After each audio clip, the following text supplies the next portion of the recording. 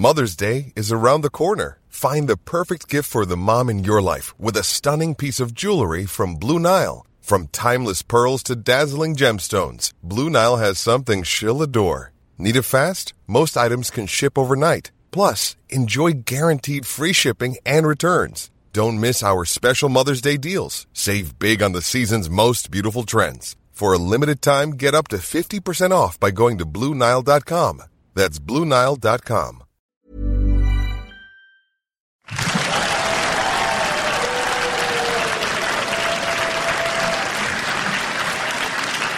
Hello, welcome to a special edition of The Naked Scientists from the Science Festival in Cambridge. Everyone enjoying the Science Festival in Cambridge? Okay, what we have for you is a fun-packed 1-hour show in which we are going to introduce you to some of the wonders of the universe. We're going to answer your science questions, and we're going to blow some stuff up. To my right is an august panel from the University of Cambridge. Our first guest, Hayley Friend. We give everyone a wave, Hayley. Okay. Hayley is from the pathology department at the university, where she is working on the breast. The breast tissue, how it forms, how it works, what its function is. Of course, most people will say the evolutionary role of the breast is to convince blokes that a stone of fat is actually very attractive. And I understand, Hayley, you're actually making a model breast in the lab. Is that right? We are, yes. In the dish? We are literally building a breast in the dish so that we can test drugs out. So we all know breast cancer is a big problem. We want to test drugs, and so we do this in a dish rather than using human bodies. Hayley, thank you. Also with us today, we have David Weston, who is from the biochemistry department. Okay, David actually works on ion channels, presumably not something that someone with a predilection for pressing laundry has a lot of. No, it's What's not. An ion it's channel? not that type of ion, no. ION rather than ion. ION, so charged atoms called ions. What do these things do in the brain? So in the brain, you've got these ion channels, which are important for making sure that all of the electrical connections between cells in the brain actually work. And what we do in our lab is try to work out exactly how these ion channels contribute to how cells are able to communicate with each other. So how drugs work? Yeah. Why we might get addicted to certain things, like coffee, in my case? Exactly. So these channels are very important for drugs. We like to target them, and we like to make them work better or make them work less effectively. So this is what we like to look at in our lab. Okay, so brain scientist. So any questions to do with how the brain and the nervous system works coming David's way. And our third guest this afternoon, Sam Gregson, who's from the Cavendish Laboratory.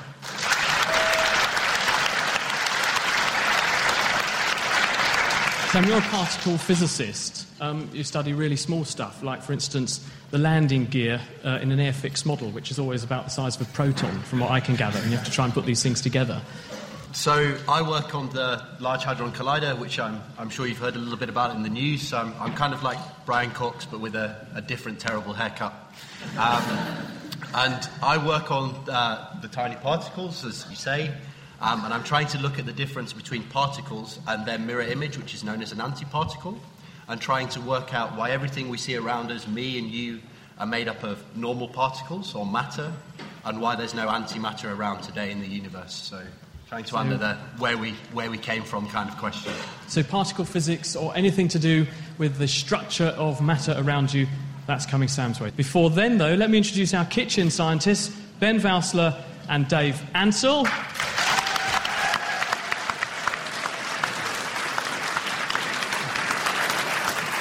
Their chosen specialist subject is blowing stuff up. Take it away, guys. Well, we're going to start not by blowing stuff up, but actually by talking about something that's around all of us all the time. And we're going to grab one of our panel. David, could you come and join us for this, please? Now, David, how much weight do you think there is right now pressing down on your head? Well, I can't feel anything, so nothing. Nothing? That's a good guess. Anybody want to think about how much weight there might be pressing down on your head? It feels like nothing, doesn't it? Dave, how much weight is pressing down? So what is around us? What is on top of Dave's head? There's air on top of Dave's head. And actually there's more air than you'd expect. There's probably, if you add up all the air, kind of piled up all the way up to the top of the atmosphere, there's probably about 100 kilograms of air on top of Dave's head. So it's a bit like me standing on Dave all the time, and probably on top of all of you as well. Does anyone notice that? The reason is that as well as 100 kilograms of air pushing down on Dave's head, there's also 100 kilograms of air pushing up on Dave's head, and they balance out and you don't feel it. So it's kind of a bit dull and it doesn't do anything, unless you can unbalance those two, the air pushing on one side and the air pushing on the other side. I'm not going to stand on Dave's head because that would be a bit harsh, but we do have high-tech piece of apparatus which will unbalance these forces. So, David, I'm going to hand you a microphone so that you can describe to the people at home what it is that you can see. High-tech piece of apparatus. It's a vacuum cleaner. It's a vacuum cleaner. It's a vacuum cleaner. Hopefully most of you have got one of these at home, although I'd imagine quite a lot of you come up with a good excuse not to use it.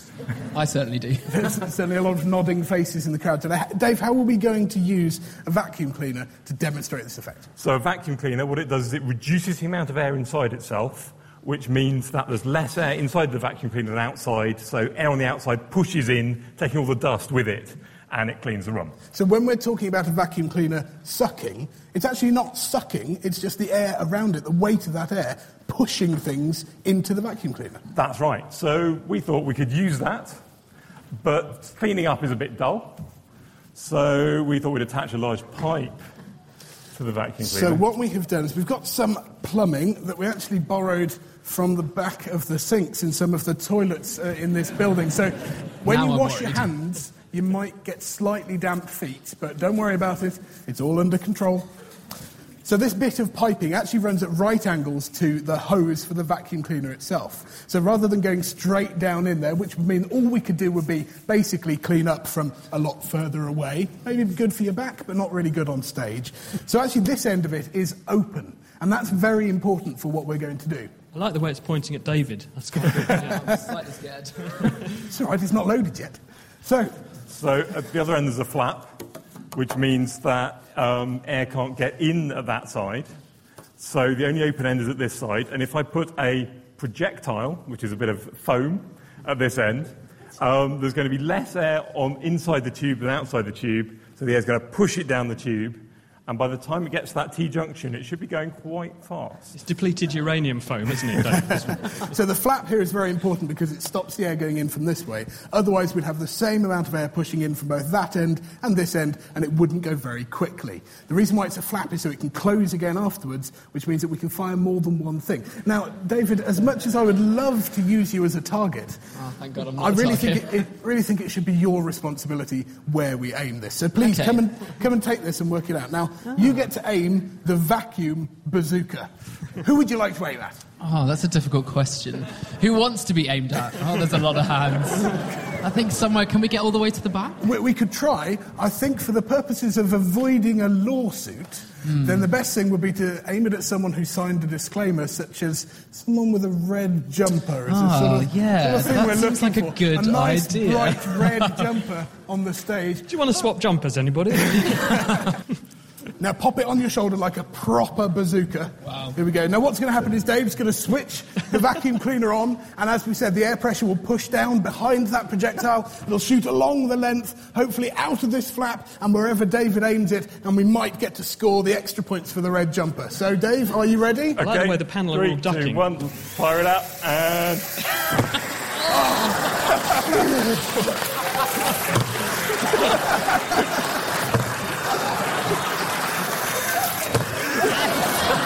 OK, I give in. Right I surrender. Thanks, David. That's David's first and last appearance on our show. Yeah. Thanks, David, for being good sport. Thank you very much. David Weston.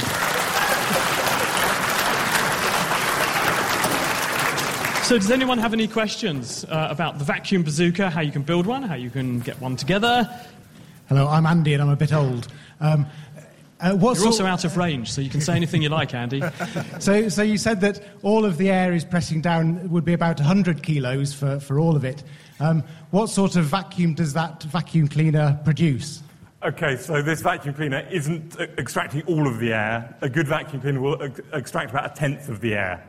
So it's probably about 1 kilogram or 2 of air pushing on that projectile, so it accelerates down very, very quickly. So could you have it flying 10 times faster and hit him 10 times harder? Yes. As you happen to mention not volunteering, I have a design of that with a proper vacuum pump, which I'm building in my garage at this very moment. And possibly next weekend, you might be able to see it in the physics department when I do a lecture there. I won't be volunteering for that experiment. What's your name and where are you from? Herbert. I'm from London. And how do you make the vacuum? But it's quite simple. All you need is a normal vacuum cleaner, and you just need a tube with a right angle in it. So you need to attach the vacuum cleaner into the right angle. You can either do it by buying a piece of plumbing from plumbing supplies, or you can actually use bits of cardboard tube and lots of tape, and that works as well. And then you don't even need a flap. You can just put a piece of card over the end, and you just make something which fits in the tube reasonably well, not too tight, and just drop it, turn on the vacuum cleaner, put something over the end to seal the front end, and then you just drop something in and it should fly down and out the other side. It sounds like you might be a budding engineer, which means that you will be, hopefully very soon, you'll be familiar with the wonderful things you can do with gaffer tape. And this stuff, as you'll see from our bazooka, is really important for getting all of those seals right, because if you leak air, then you lose some of that power. And if you go to the Naked Scientist website, in the kitchen science section, there are instructions on how to build it. That's right, nakedscientist.com/kitchen science. More from Ben and Dave, another experiment coming up very shortly.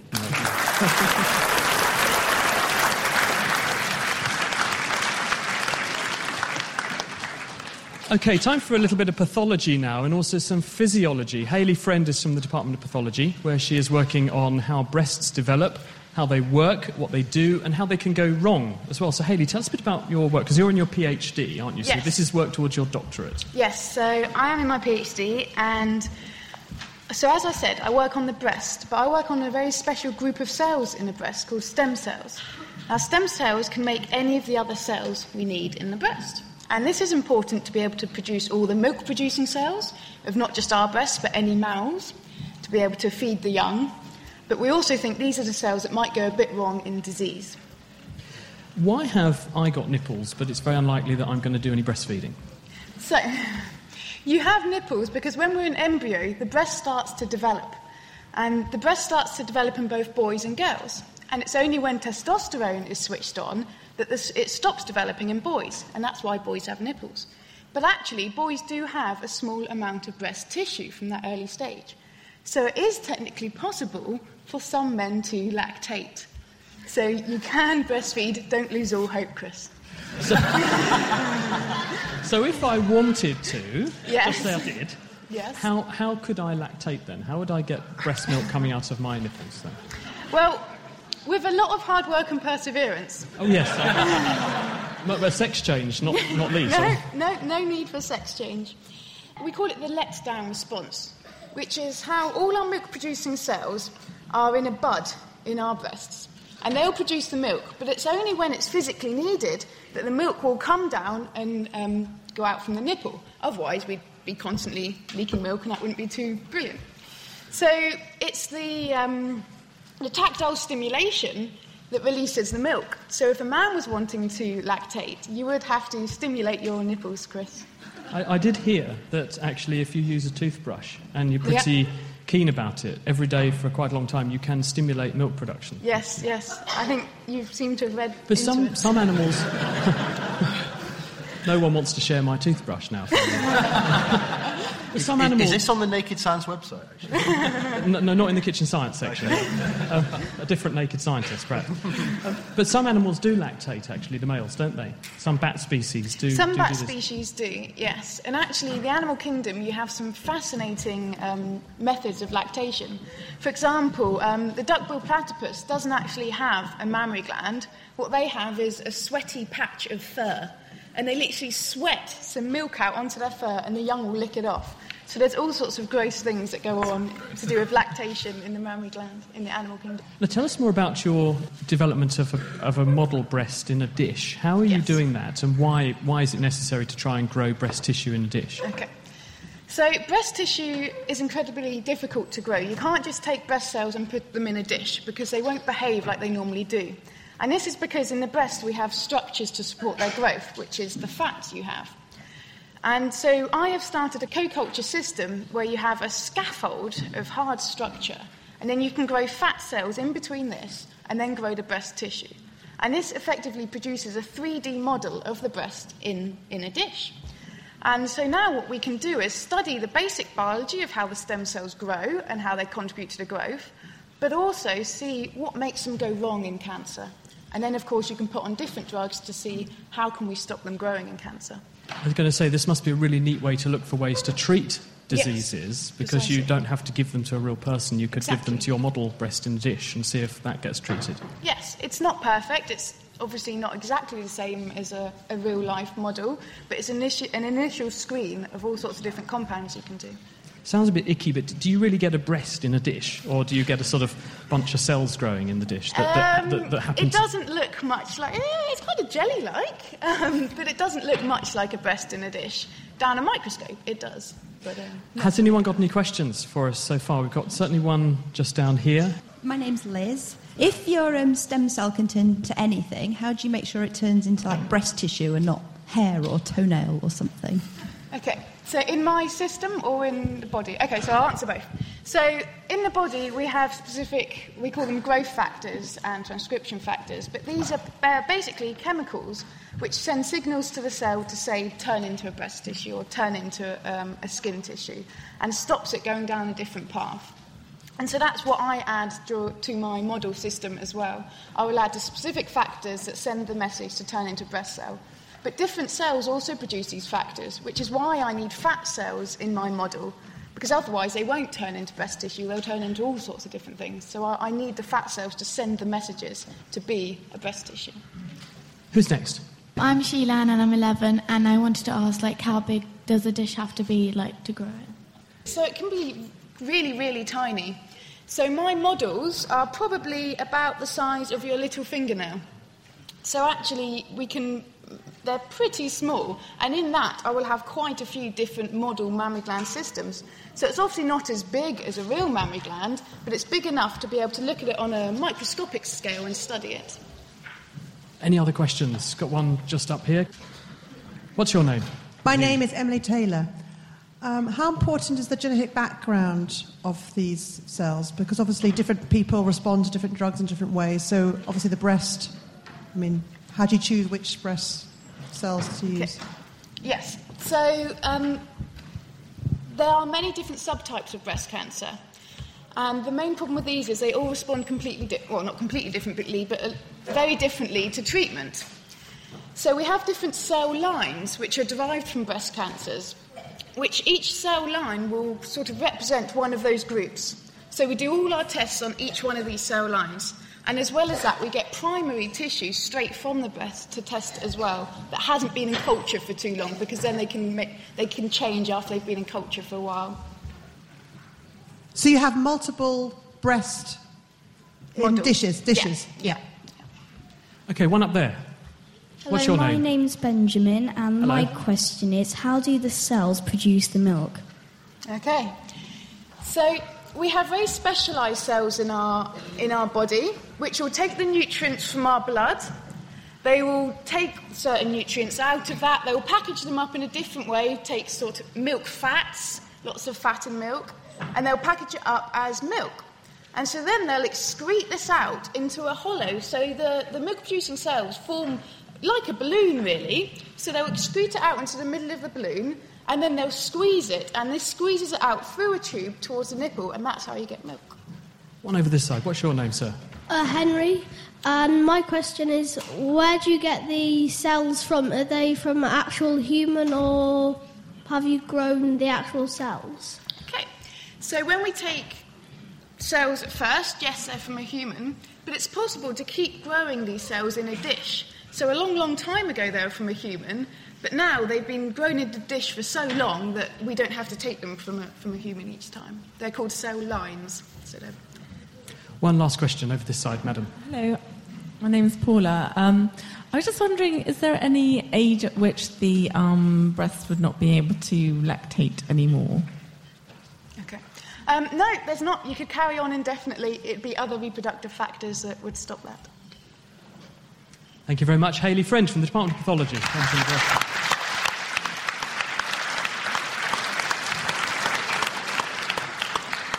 You're listening to a version of The Naked Scientists recorded here at the Cambridge Science Festival. Shall we be a bit more experimental again? Yeah. Let's welcome back to the stage Ben Valsler and Dave Ansell for another experiment.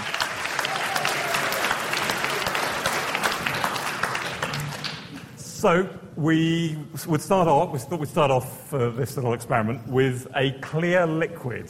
Would you like a stooge, Dave? I think I'd like Sam's looking like he wants to do something. It looks like So we have a clear liquid. If you'd have a look at that, maybe have a little taste and tell us what it is. You sure? Yeah. Okay. I'm sure it's perfectly safe. I've drank worse, I'm sure. I think it's water. It is indeed water. I think you're very brave, very brave. Well, that's certainly going to be your first round of applause for drinking a glass of water on stage. Probably a lot. Didn't even have to say got my gear while you're doing it. So now you're probably quite lucky that we gave you the atoms in there arranged like that. Does anyone know what atoms there are inside water? Just shout out. There's hydrogen and oxygen. Inside each water molecule, there's one oxygen atom and two hydrogen atoms. Now, we're going to look at those atoms. You can split them apart by putting electric current through the water. And we've already done that. And we've got a balloon over here with a little hydrogen in it. If I can untie it. Now, to split them apart, you've got to put in a huge amount of energy. And hydrogen can sit there perfectly happily. It's, as I'm sure Sam will tell us, is the most common element in the universe. It is. About 70% of the universe, isn't it? Yeah. An awful lot. Now, luckily for us, we haven't had to do the splitting ourselves. We actually get our hydrogen delivered in these beautiful little cylinders, which saves us an awful lot of time and effort. But you can actually, with very little effort, split water into hydrogen and oxygen. And all you need to do is pass a bit of an electrical current through it with the right anodes and cathodes, and it splits apart, giving you the two chemicals that you need. Now, what we're putting on here might give you a slight hint as to what's going to happen next. So, what we're now going to do, and I thought we could get Sam to do this if he's finished drinking. We're going to try and release some of that energy by basically setting fire to it. If we heat up those hydrogen and oxygen molecules, they'll get hot enough to react with one another and release all of that energy. So, Sam, would you like to do the honours? It'd be my pleasure. Now, hold on. So we need a good countdown. So everyone in the front row might just help to put your fingers in your ears a little bit. If you're listening at home, don't put your fingers in your ears, because then you won't know when to stop putting your... Oh no, what have we done? OK, go for it, Sam.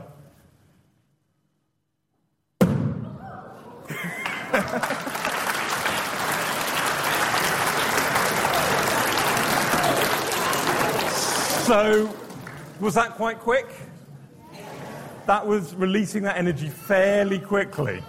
But it actually wasn't that quick by the standards of some chemical reactions. The problem was we've got all the hydrogen in the balloon, and it's in order to react with the oxygen and release that energy and turn back into water, because we actually were making water then, it takes a while for it to mix. What we've got here is some hydrogen and some oxygen, and we've mixed it up, and it's been sitting there for about half an hour, so they're really, really well mixed up. And so they should react a little bit more quickly. So in our first balloon, because the balloon itself was just full of hydrogen, it meant that it could only react with oxygen at the very outside edge of the balloon. And then obviously as the explosion moved in, it reacted more. So by mixing it, we should find instead that the whole balloon can basically react in one go, and we should hopefully get a quicker reaction, a more energetic reaction. Definitely put your fingers in your ears for this one, really. This is why I prefer theoretical stuff. Okay, take it away, Sam. 3, 2, 1.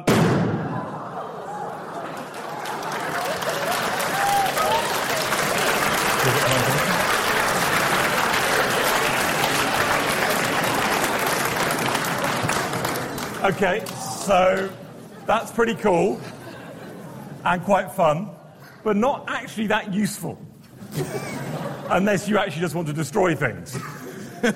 So we've got a slightly different approach here. I've got some more hydrogen, and we've put it in a bottle, and I'm going to let air into that bottle. So we get a mixture of hydrogen and air, and inside air we've got some oxygen. So now we've got a very well mixed selection of oxygen and hydrogen.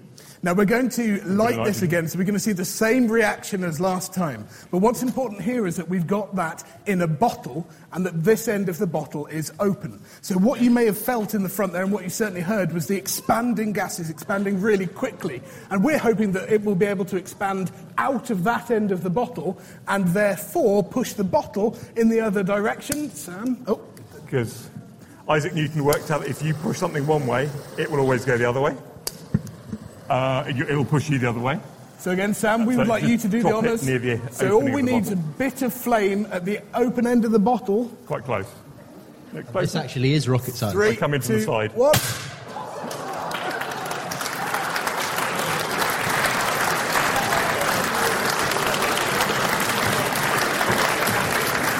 And that is actually how a space rocket works. A lot of them burn hydrogen and oxygen, throw it out the bottom one way, and so the rocket goes the other way, all the way up into space. So does anybody have any questions about hydrogen, about chemical reactions, about rockets, anything like that? What's your name? Shapangi. What is the ratio of hydrogen to oxygen required to make the balloon burst at its loudest? Okay, so if you want to get it to burst at its loudest, you want everything inside that balloon to react. Yes. Water has got 2 atoms of hydrogen to 1 atom of oxygen. So you want twice as many hydrogen atoms as oxygen atoms, and everything will turn into water. And it just so happens that means you want twice the volume of hydrogen to oxygen. Right, okay. Thank you. And then you get a really big bang. Yes, sir, just over here. Hi, my name's Andrew Brown, and my question relates to the 2 balloons. The first one was filled completely with hydrogen, and the second one was a mixture of hydrogen and oxygen. So if the hydrogen combusted completely in the first one, then one would expect that the net amount of energy would be greater than in the second one. Yet it didn't sound like that to me. Could you explain that, please? So basically, although the hydrogen and oxygen, there was a lot more energy in the hydrogen balloon, but it was released over maybe a 20th of a second. Whereas with the hydrogen-oxygen balloon, actually that burns supersonically. And so all of the energy reaches your ear at the same time. So it burns across at the speed of sound or faster. Then you get a huge shock wave which hits your ear. So it's much, much louder for less time. Just up here, sir. Hello, my name is Jude Murray. I'm 8 years old. My question is, if you add more hydrogen in oxygen, would the bottle go further? There's actually not very much oxygen in the air. The air is only about 20% oxygen. So if you add more hydrogen, you just reduce the amount of air there is in there. And so you reduce the amount of oxygen. So some of the hydrogen won't burn. It will only burn once it's got outside the bottle. And that won't help push your bottle along, so it won't actually go as far. So there's if you don't put enough hydrogen in, it doesn't go very far. If you put too much in, it doesn't go as far either. Okay. And you, what's your name? I'm Lydia and I'm 9. If you used more fire to push the bottle, would the bottle go further? So if we could get more explosion inside the bottle. So and one way of doing that would be instead of mixing it with air, you could mix it with oxygen. That would give you more energy. And it would probably push it further. If you're unlucky, though, it might actually do this supersonic burning thing, which would probably blow the bottle apart, and then just have a load of pieces and no rocket. Which would be something of a downer. Ben and Dave, thank you very much.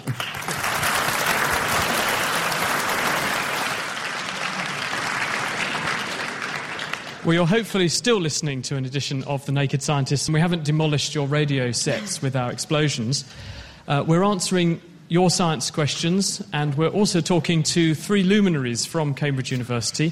One of them, up next, is David Weston, who we've already heard is a neuroscientist from the Department of Biochemistry, where he is working on ion channels. These are tiny pores on the surfaces of nerve cells that enable things to go in and out of the nerve cell and change its activity. So, David, why are you actually doing this? Why will this help us to understand more about how the brain works?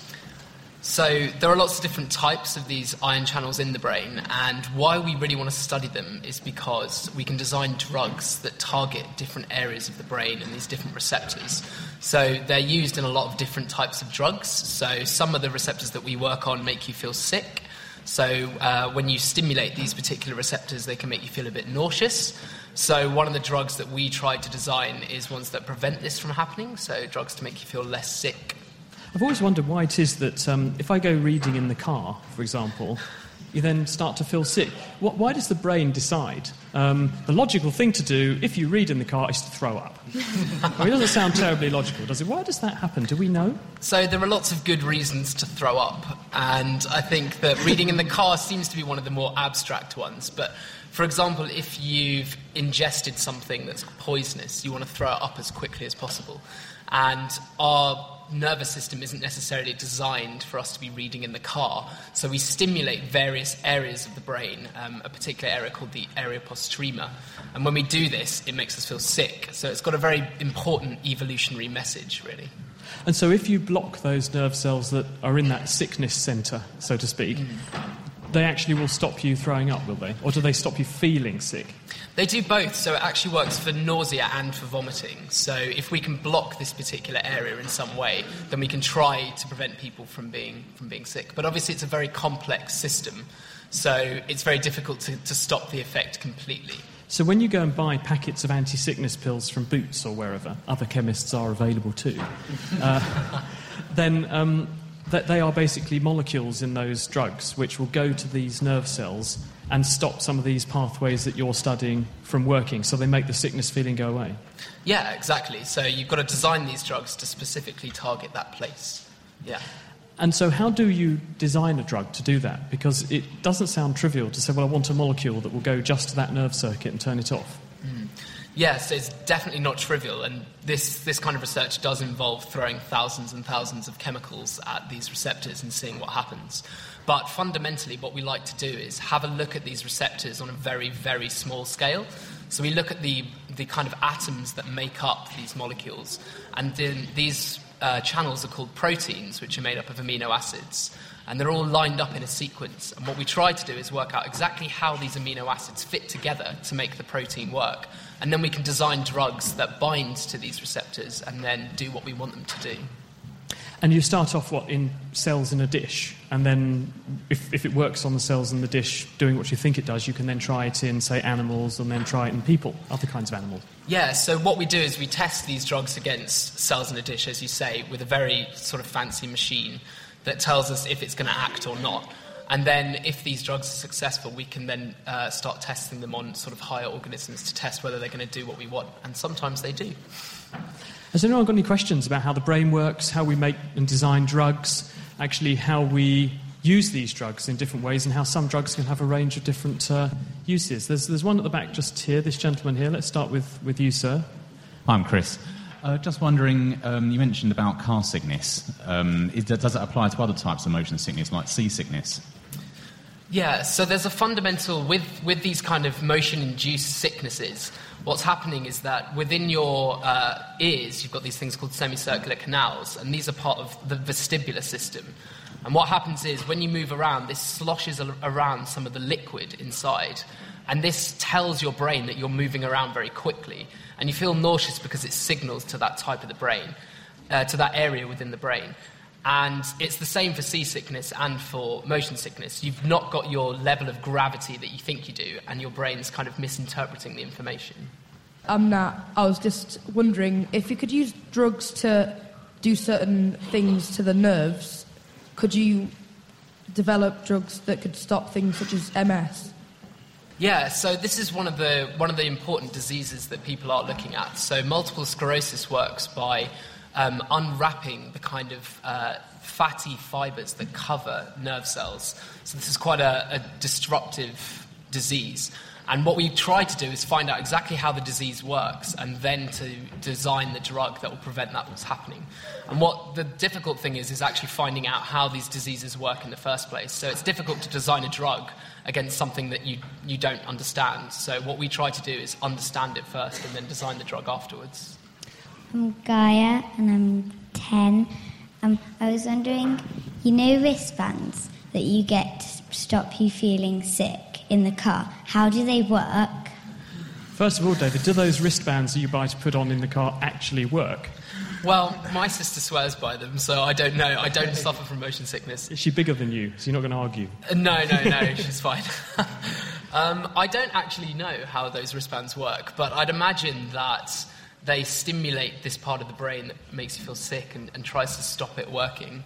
Do you have any medical insight into that question? Or? Well, I was only thinking that it might be the placebo effect, because one thing that we know is really important when feeling sick is if you actually concentrate on the sensation of feeling sick, you can make yourself feel more sick. So if you have something which makes you think, I'm not going to feel sick, you may well then feel less sick, so you're less likely to be sick. I can only think that that's part of it. Who's next? We've got one just here. Go ahead, madam. Hi, I'm Jenny. I was just wondering, do drugs like painkillers, do they target purely these ion pathways in your brain, or do they target the actual area of pain, like if you have a hurt foot or something? Yeah, so these drugs, these kind of over-the-counter aspirin and things like that, work actually on multiple levels. So what they mainly try to do is reduce the amount of inflammation that's occurring, and that occurs throughout the body. So you're not necessarily targeting a specific area, it just reduces the inflammation across. And obviously you're ingesting these compounds, so they're going into your gut and then being absorbed. So the effects may target parts of the central nervous system, but they also may target all over the body, really. Isabel, and I'm car sick and I find closing my eyes help. Why do I find it helps? So that's a really interesting question. So you may feel less sick when you close your eyes, because when you have your eyes open, your brain is constantly trying to coordinate all of your senses together. So your vision dictates everything that you see, and it also orientates all of your other senses. And what happens when you close your eyes is you shut down your visual system, so you can't see anymore. And this makes you concentrate more on what's going on in your brain and what's going on in your vestibular system, which is this thing that makes you feel sick. So when you close your eyes, it may give your brain more computational power to think about what's actually happening. And it may make you feel less sick because you're able to concentrate on this and realise that you're actually just in the car and it's not something to be sick about. I'm Elise and I'm 13. I was wondering, why do some people get motion sickness and some people don't? I think it plays into personality as well as physiology. I think that if you've been sick in the car before once, I think you're more likely to be sick in the car again. I think it definitely plays into... Especially if it still smells, David. Yeah. I'm just not even going to engage on that. I think some people may be more sensitive to car sickness if they don't like their heads being moved around a lot, or they're not able to tolerate it. But I think it definitely plays into what Chris was saying before about people's perception of motion sickness. Thank you very much, David. Weston from Biochemistry.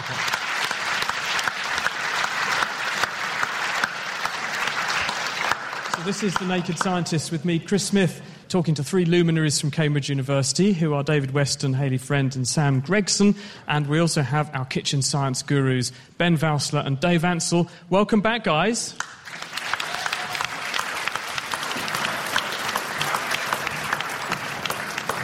So we've got another set of experiments for you now. And of course, we could do with a volunteer this time. Hayley, we haven't done too much with you so far.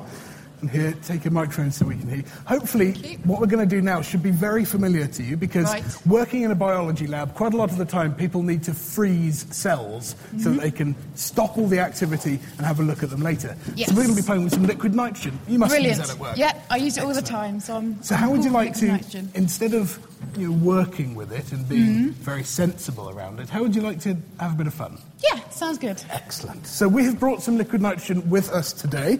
I shall grab it from back here. Oh, it's a lot of liquid nitrogen. It is, and we're going to look at some of the physical properties around liquid nitrogen. So, first things first, we're going to pour some out.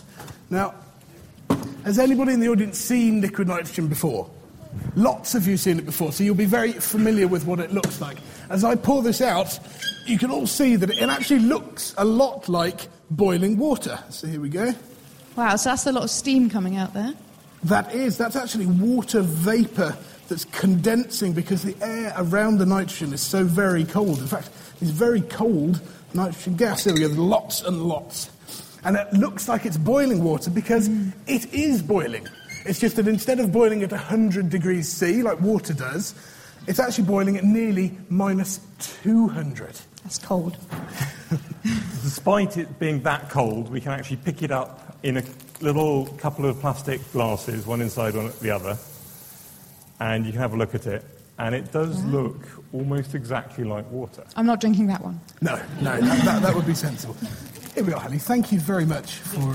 thank you. That's lovely. I've just delivered Hayley some flowers because, of course, we are romantics here at The Naked Scientist. You never get flowers. That's lovely. Thank you. Well, here's the thing, though. There is one condition of having those flowers. Oh. We'd like you to freeze them. Oh, okay. Because then they may be pretty, but they're more interesting. When they're Okay. So Anything for science, I guess. Right, so let's take some flowers. Now, this shows you what happens when certain types of tissue, in particular plant cells, go into liquid nitrogen. Now, as we said, it's nearly minus 200 degrees. So what do you think will happen when Hayley plunges her flowers in? Shout out what you think. It'll freeze. Of course it will. It's going in. So, Hayley, let's... Ready? 3, 2, 1... Now, you might be able to hear the way that that's bubbling over and boiling. That's like putting a hot poker into normal water because it's so much hotter than the nitrogen around it. And, of course, they have now frozen. Now, if we take that back, they still look almost... They still look pretty. pristine, don't they? They're making some strange crackling noises. Those, that's fine. The thing is, they're not quite as structurally sound as they once were. Oh. You smashed them? I did. Now, those flowers have actually just shattered, and the reason they've shattered is because all of the water within these cells has now turned to ice. It's very solid. All of the tissues are very, very solid, very brittle, and so that they have shattered. So we thought we'd try and find out what would happen if we froze a person. Now, there are certain ethical Sorry, Hayley, did we not mention reasons why we probably shouldn't use real people. Yeah, I didn't sign up for that. But it's all right, because scientists, luckily, don't count. So, no, of course, we wouldn't dream of doing anything. So we have found what we think is quite a good analogue for human tissue. So we want something that's got lots of different structures in there, because we've got skin, we've got muscle, we've got fat, we've got bone. So, Dave, what have we frozen? A chicken drumstick. So that chicken drumstick has been in our liquid nitrogen for a while. So you've just seen what happened to flowers. What do you think will happen to something like meat, a chicken drumstick? What would happen if I put my hand in here and let it freeze? What would then happen? Shout out again. It would smash. Dave, let's see what does happen. Try. It's actually quite tough. It's a tougher table. Oh.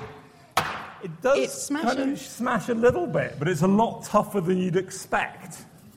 That's because whilst all the water in it has frozen, and it's actually quite cold, so I'm going to put that back down again.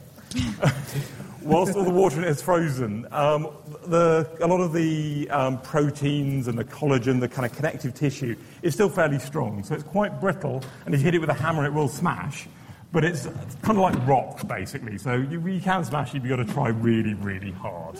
Okay, so we've seen what happens with different types of tissue, plant tissue and human tissue. And I want to show you what happens when you cool down a gas. Now, this balloon is full of air. Well, mainly air. It's actually full of my breath, which is mainly air with a little bit extra carbon dioxide. Hayley, could you come and put this balloon deep into our liquid nitrogen and describe what's actually happening as it goes in? Right. Hopefully the audience will see it as well. I'm going to put it in. So what's happening to the balloon? What can you feel in the air? I can feel it's getting smaller. It's condensing. Oh, it's going around my fingers. So it looks like the balloon is going flat, but what's actually happening is the air inside is cooling down. As it cools down, it has less energy, pushes less hard against the side, so the balloon seems to shrink. If we pull that back out now, it's gone tiny. And it's growing. It's growing. If we shake it around a bit, some of you can see in the bottom there looks like about a teaspoon of liquid in the bottom there. Hopefully some of you will have seen that. That's actually liquid air. And you've just seen that it only takes around a teaspoon of liquid air to entirely blow up this balloon. So we want to take that to the next step, to the next level, and see what happens if instead of putting liquid air in a balloon and allowing it to expand, you put it in something in which it's not allowed to expand. Now, this is something, if you read any textbook on how to deal with liquid nitrogen, the one thing it tells you never, ever, ever to do is to put it in a sealed container.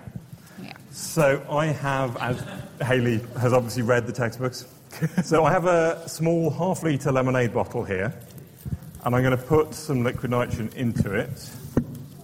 So here we go. We're just going to put a little bit. So you've seen a teaspoon of liquid air, enough to fill a whole balloon, and we're going to about, roughly 1/3 fill a plastic pop bottle. Hopefully you can hear that hissing away as it boils, taking the heat out of the air around it. So at the moment, this is perfectly safe. You're going to have to watch us all because we're going to retire into a safe corner down here. So those of you at the back there may need to stand up to crane to see. OK, so it's perfectly safe until I put the lid on, at which point it will boil and boil and boil. So are you ready, Ben? Ready? I can be ready, yes. So again, those of you near here might need your fingers in your ears. Those of you up there, you might not be able to see much, but we hope that you'll hear it. OK, so I'm putting the lid on now. It is now dangerous. And I'm going to retire to a safe distance, as are you. So the pressure in there is slowly building up. And lemonade bottles are amazing pieces of engineering. They can stand maybe 10 atmospheres of pressure. And when they fail, they really fail.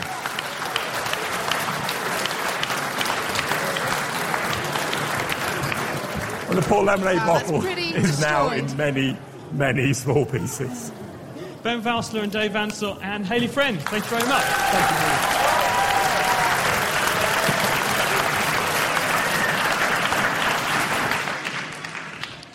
Our third guest today is Sam Gregson, who's from the Cavendish Laboratory. He's a physicist, he's a particle physicist, which means he studies things that are really, really tiny, like the science budget in the UK. No, I'm just kidding. Give us a sort of overview of the atom, because the ancient Greeks thought you couldn't divide things down any further than atoms. That's why they called them atoms. That means you can't cut it down further. What do we understand about atoms? What is stuff made of, Sam? Yeah, that's exactly right. So everything around us is made up of what we call matter, like this table and the audience and myself. And we now know that that matter is made up of atoms. But what we actually know now from particle physics studies like at the Large Hadron Collider is that those atoms are actually made of even smaller units. We know that the nucleus of the atom is made up of protons and neutrons, and we know that the electron goes around that nucleus. We know that the electron is a fundamental particle, for example, but we now know that the protons and neutrons in that nucleus are made of even smaller units underneath called quarks. So we actually know that there's another level, if you will, below the atom. So it's not as indivisible as the Greeks would have liked to think. It's ironic that you need something as massive as the Large Hadron Collider to smash apart the smallest things in the universe, isn't it, really? But what does it actually do, the LHC? So the problem is, it's quite strange on a first glance, is that we can't kind of get a screwdriver into these things. You think if you want to work out how a clock works, you put a screwdriver in and you pull it apart and you look at the little bits inside and you can work out the little Lego building blocks that make up that clock. With the protons and the atoms that we look at, they're so tiny that we can't get that screwdriver in, if you will. So what do you do with a clock that's too small to get your screwdriver in? Well, you just smash it over the head with a hammer and then all the bits come out and you can look at them. So this is kind of what we do with the protons. We smash them together, one coming one way, one coming another way, and we look at the debris that comes out from those collisions, and then we can work out what those Lego building blocks that made up those protons were and how they interact and come together to form all the structures we see around us. One of the things you work on is antimatter. This isn't just the preserve of Star Trek, is it? I mean, this is a real entity. It sounds very much like something of Star Trek. I was interested earlier, actually. You were saying the red shirt was going to get it with the bazooka, and that sounded quite Star Trek-y to me. So you obviously dressed poorly today. But yeah, it's very interesting that all these particles, we say we have a standard model of particle physics, and that everything in the universe is made up of a small, finite set of subatomic particles. But what we now know is that each of these particles has a mirror image or an antiparticle, which has exactly the same properties but an opposite electrical charge. And the interesting thing is that everything we see today is made up of normal matter particles, so like electrons, protons, and neutrons. And we actually don't see any of these antimatter particles around today. So the focus of my research is trying to work out exactly why that's the case in the modern universe. But antimatter isn't just theoretical, is it? We know it exists because we use it in medical imaging, for example. We know we can make antimatter. So why do you think it doesn't exist out there where we can see it? So the idea is that initially in the Big Bang, it must have been the case from all our models that we produced equal amounts of matter and antimatter. But obviously, as you say today, we don't see any antimatter around. So the working physics hypothesis and the thing that I work on is called CP violation, and it's this idea that particles and antiparticles behave slightly differently to one another. So antiparticles disappear or decay slightly faster than normal matter particles, and this creates a slight imbalance in the early universe between matter and antimatter. And if you've read any Dan Brown, you know what happens when matter and antimatter come together. They destroy each other and produce light. So the idea is that from this small imbalance in the early universe, we got left over with a small amount of matter that makes the stars and planets and us, and lots of light. And that's basically the state of the universe today. Any questions on particle physics, what we're all made from, that kind of thing? Let's just start with this gentleman here. Hi, my name's Rick. I'm 42 3/4. A question about atoms. You mentioned that we used to think that atoms are the smallest divisible thing, and now we know that atoms are made of protons and neutrons, and then they themselves are made of quarks. Will there be a smallest divisible thing, or quarks themselves be made out of smaller things?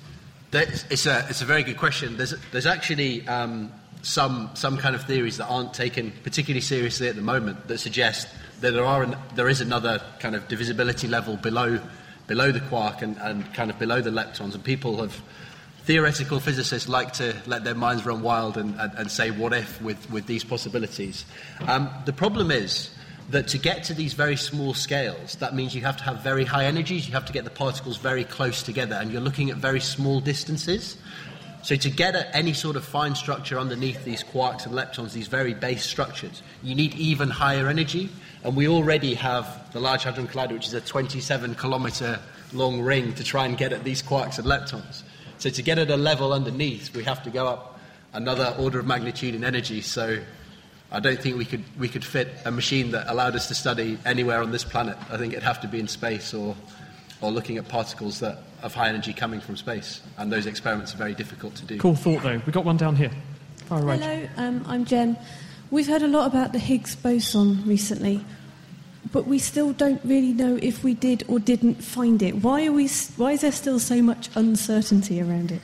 So the reason is because we're physicists, and we like to be. We are never basically 100% certain. So the way that we decide when we've discovered something is we use a set of statistical tests. So you might have heard things like people saying it's been proven to 3 sigma or 5 sigma or 7 sigma. So this is a statistical test of how certain we are that we found something. And usually the benchmark that we use is 5 sigma, which suggests there's something like a 0.001% chance that we haven't found it. But we can never actually, using this method, be entirely 100% certain that we have found something. So it's just physicists kind of hedging their bets and making sure they don't say something silly in the media, I think. But you think we probably have found the Higgs? But we're almost certain, to the extent that in everyday life we would say we have found a Higgs boson. I'm going to get in trouble for that now. I'm Lois, and I'm 7 years old. How many electrons are there in a child's body? Whoa. Okay. Do you want to have a moment to think about that, Sam? Yeah. I haven't got yes, enough. Jen down in the front row says to 5 sigma, please. Yeah. I haven't got enough fingers, unfortunately. So the number of electrons that are around any different... There's lots of different atoms in the body. There's lots of different chemicals and elements that make up the body. And each of those different types of atoms has a different number of electrons around it. So for each individual atom that makes up your body, there's several electrons that go with that. So there would be an astronomically large number of electrons. Sam, Dave Ansell wants to come to your rescue a minute. So what do you think, Dave? Okay, so in your body, very roughly, in every gram of your body, there are 6 with 23 zeros, or maybe 3 with 23 zeros after it, electrons, you've probably got you've maybe 10, 15 kilograms, so 20 kilograms. So that means you're probably going to be about 6 with 26 zeros after it, electrons. Something of that, give or take. Doing maths in your head is very dangerous on the stage.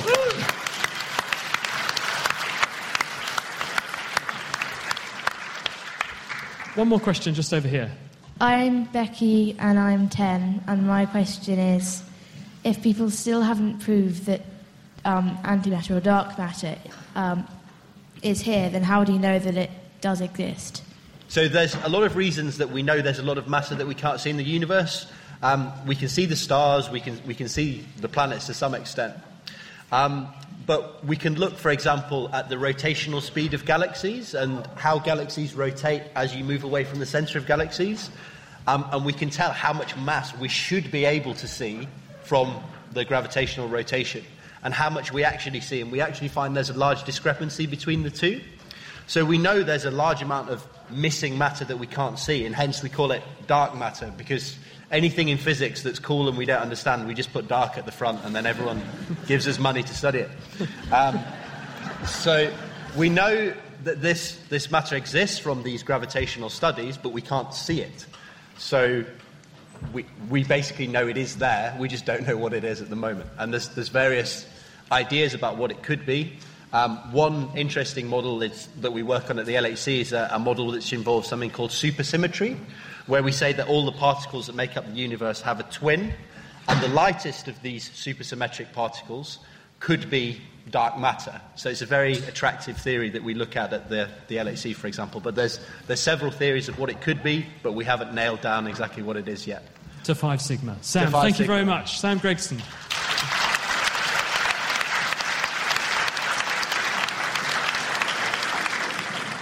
Okay, we've almost made it to the end now, and we'd like to finish by welcoming back Ben and Dave, because we've got one little last experiment for you to try, and you can do this at home too, so this is really fun. And we want our panellists, our interviewees, to have a go and become real scientists for a while, rather than people who just theorise about dark stuff.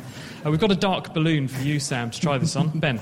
So this is something that you can very easily do at home. And in fact, if anybody's got some spare change in the audience, this is not me begging. You can try this experiment now. So if I just throw, not the coins, but a handful of balloons into the crowd, see how far I can get them, pinch some money from your parents or something like that, and let's give this a go. So what you need to do at home is take the balloon and slide a coin into it. So just pick a coin from your wallet. You can tell the people that have got too much money because they're using pound coins. Yes, I should point out notes probably won't work. Yeah. So slide it in, and it's quite tricky to get it through the neck, but once it's part of the way there, you can do the next stage, blow it up. Has everyone on our panel got... Yep. Oh, dearie me, that looks like we've had a failure. OK, do a bit of balloon inflation for us, panel. So there we go. Once you've got the coin in there, blow your balloon up. Definitely getting some success over there. Now, depending on the value of the coin you've put in there, we should see different interesting effects. Dave, what coin do you have in yours? So I put a 10p in mine. OK, so what we need to do, once you've got it blown up, is we're going to spin the balloon as if the balloon was wearing a hula hoop. Yeah? We want to spin it so that the coin starts to roll around inside on its edge. So the 10p is making a squealing noise. Now, I've done it with the 20p. That's it. And the 20p makes a slightly lower pitch. 20p gives a ghostly wailing noise. What have we got on our panel? 5p. Another high-pitched squeal. So it's working. Why does this happen, Dave? What are we seeing? What's going on? So basically you're rolling the coin inside the balloon, and if that vibrates the balloon then sends those vibrations out as sound. If the coin is smooth, you'll just get a smooth kind of whooshing noise as the 1p rolls around the balloon. If the smooth's got little bumps on it, like a 10p coin, it's going to wobble that balloon very, very quickly. So you get a very high-pitched kind of wail. If you've got a kind of a 20p with lots of lumps on it, you've got a lower pitch kind of wailing noise, which is a bit lower pitch. And if you do it if you get a nut from a nut and bolt and put it in there, it makes a really, really loud, kind of low, growling noise. And what's the point of doing this, Dave, apart from making people think you need to be admitted to a lunatic asylum? So this is showing that sound is a form of vibration, and different speeds of vibration will produce different sounds. And where will we see the same science manifest in the real world? So anything which makes sound, when you talk, you can feel the vibrations in your throat, and if you talk a high pitch, you'll find the vibrations a lot quicker than a low pitch. And any speaker, anything else. Musical instrument like a violin or a cello? Yeah, violins, cellos, everything will have exactly the same principle. Ben and Dave, thank you very much.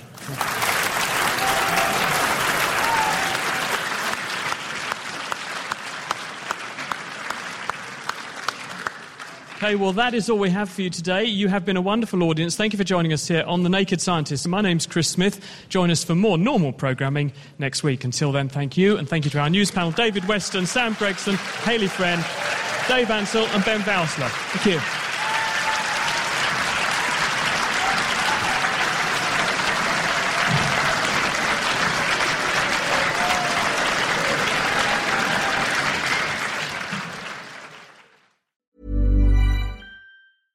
Imagine the softest sheets you've ever felt. Now imagine them getting even softer over time. That's what you'll feel with Boll & Branch's organic cotton sheets. In a recent customer survey, 96% replied that Boll & Branch sheets get softer with every wash. Start getting your best night's sleep in these sheets that get softer and softer for years to come. Try their sheets with a 30-night guarantee. Plus, get 15% off your first order at bollandbranch.com. Code BUTTERY. Exclusions apply. See site for details.